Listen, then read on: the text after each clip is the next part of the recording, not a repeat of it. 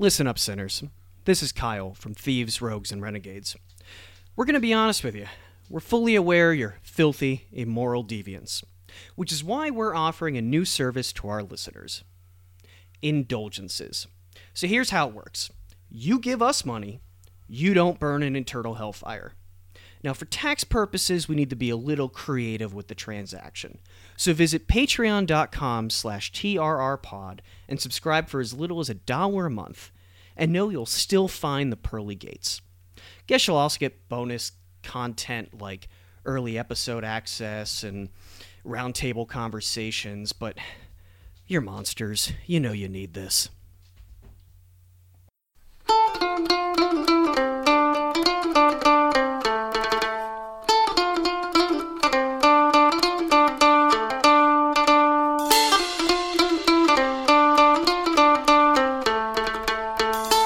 Welcome back, dear listeners.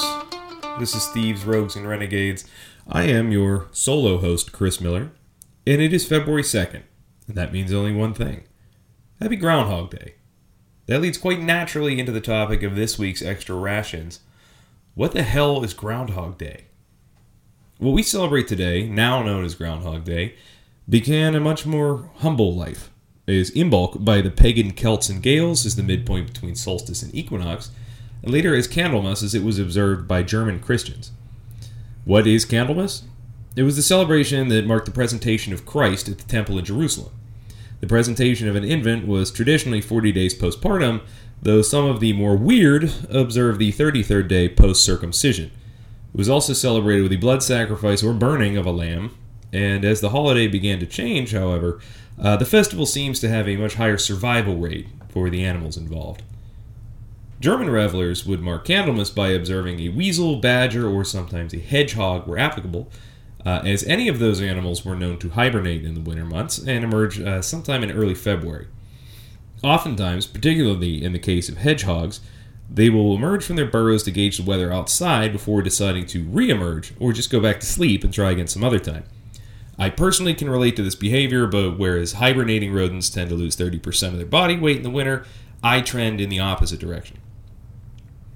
There is a German poem that reads, "If the hedgehog sees his shadow at Candlemas, he will crawl back into his hole for another 6 weeks." If that sounds at all familiar, it's because the tradition followed the German immigrants that settled in Pennsylvania in the mid to late 19th century. Pennsylvania and Germany are remarkably similar in topography and climate, but they do share one key difference as it relates to our story. Germany has hedgehogs, and Pennsylvania does not. What Pennsylvania does have, however, is a whole hell of a lot of groundhogs. Officially, in 1887, Groundhog Day was introduced to the world in the humble Pennsylvania town of Punxsutawney. Glymer Frace, the city editor of the Punxsutawney Spirit, an avid groundhog hunter, unveiled the town's celebration and marked the first appearance of Punxsutawney Phil. He was unnamed. He did receive the name Punxsutawney Phil sometime in 1961. He became the world's first and foremost prognosticating rodent. Punxsutawney is a small town, even by northwestern Pennsylvania standards.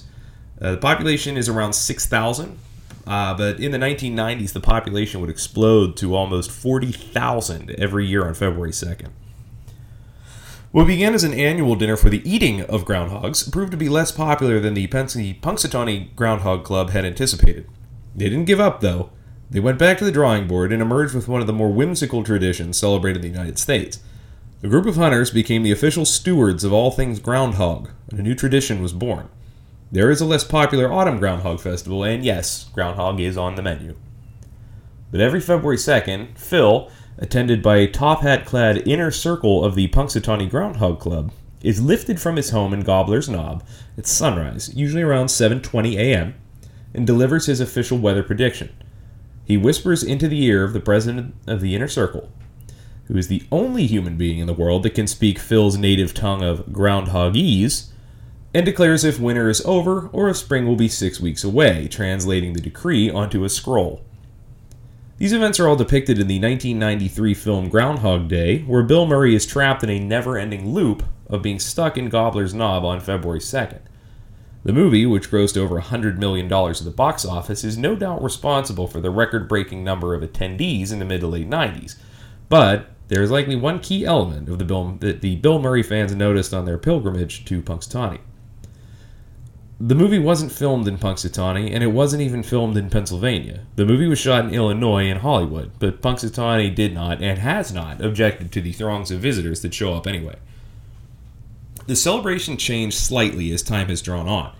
Alcohol is now forbidden in Gobbler's Knob to keep crowds of overnight revelers from being too merry.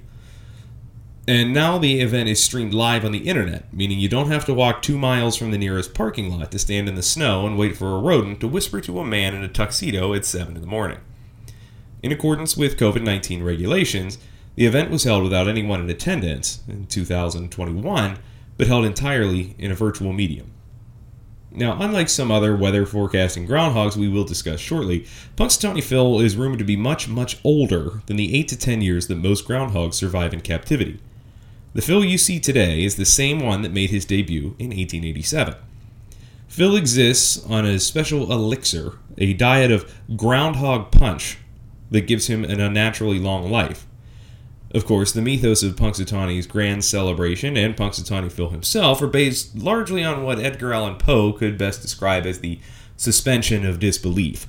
There have been other groundhogs that have made their way into regional superstardom without the benefit of as much whimsy or outright magic, such as Staten Island Chuck, Weirton Willie, General Beauregard Lee, Shubenacadie Sam, and the less creatively named Jimmy the Groundhog. Shubenacadie Sam, from the town of Shubenacadie, Nova Scotia, has one advantage that other woodchucks on the list do not, and that's the Atlantic Standard Time Zone. Sam, above all other prognosticators, is the very first to make his prediction, being an hour ahead. He is also the most humble of the marmots living in a log in the Shubenacadie Wildlife Park, unlike the large houses or plexiglass enclosures of his American contemporaries. He is also one of few, if any, groundhog prognosticators that isn't woken up to make their prediction. He either emerges, or he does not. The event is not marked by fireworks, like Phil's, but by a town crier and just a few bagpipers. Sam draws one of the smallest crowds of any forecasting critters at just around 200 spectators per year. There have been 4 Sams since his first appearance in 1987, and the current Sam is actually a young female that debuted virtually in 2021. The South has their own weather prediction whistle pig named General Beauregard Lee. His namesake General Lee, General Robert Lee, it does not say whether that was an E or not, was retired sometime in the late 90s for being too, and I quote, old and fat, at the Dallas Trails Native Center near Jackson, Georgia. He had resided at the Yellow River Game Ranch, but when it suddenly, and to be honest, fairly mysteriously closed its doors in 2017, he was moved to his current residence. Arguably the most opulent groundhog on the list, he lives in a scaled-down antebellum-style mansion named Wuthering Heights. According to PolitiFact, he had a 60% success rate in the first decade of the 2000s, compared with Phil's 30%. One notable incorrect prediction for Beauregard Lee was in the spring of 1993. He called for an early spring when the storm of the century devastated the eastern U.S. in March of that year. That storm, which was both blizzard and cyclone at the same time, was so large that it impacted southeastern Canada and Honduras simultaneously. It turns out that sometimes Southern generals named Lee make some pretty hasty decisions that don't turn out great. Staten Island Chuck, full name Charles G. Hogg, debuted the same year as General Lee in 1981. Chuck is the official whistle pig prognosticator of New York City, residing comfortably in the Staten Island Zoo. Chuck lacks Phil's unnaturally long life, so the mantle is worn by any number of Chucks, or Charlottes if they are female, as all groundhogs of this bloodline do share the common name. Famously, in 2009, Chuck bit then-Mayor Michael Bloomberg as he was lifted up in front of his adoring crowd. Bloomberg shirked his duties as mayor afterward, often failing to attend the Staten Island festivities, either because of the incident or to focus on spending his vast fortune on campaign ads that are personally attacking both candidate and President Donald J. Trump. In 2014, Chuck was replaced with his granddaughter Charlotte in secret, presumably because of his advanced age and penchant for biting the mayor, it certainly hadn't dulled. Bill de Blasio, who was now holding office, panicked when Charlotte squirmed in his hands. Having seen what happened to Bloomberg, he shrieked and reeled, dropping Charlotte off of the stage in front of a large group of horrified school children. Charlotte died on February 9th, a week after being dropped from, and I quote, acute internal injuries. But the Staten Island Zoo was quick to point out that being launched off of the stage by the mayor was not the cause of death. Suspicions, it should be noted, still linger to this day. As of 2015, Chuck is now lifted via Chuckavator from his or her enclosure into a large plexiglass enclosure, free of the danger of being potentially murdered by the mayor. De Blasio had not attended since 2014, saying, "I tried it did not end well, and I won't be back." So, dear listener, please enjoy your Groundhog Day and remember the German proverb. A farmer would rather see a wolf enter his barn than for a hedgehog to see his shadow. And if it isn't a hedgehog, hopefully it isn't a groundhog, or a woodchuck, or a whistlepig, or a Canadian marmot, or thickwood badger, or land beaver, or any of the other colorful nicknames for the North American lowland marmot. On behalf of Rob North, Michael Ernett, and Kyle Graper, I have been your host, Chris Miller. If you liked what you heard today, please like and subscribe on Google, Apple, and Stitcher, but not on Spotify. We don't stand in solidarity with Neil Young, but it's because Spotify really only pays one podcast creator, and it ain't us. Also, feel free to reach out on social media at TRRPod or email trrpod@gmail.com.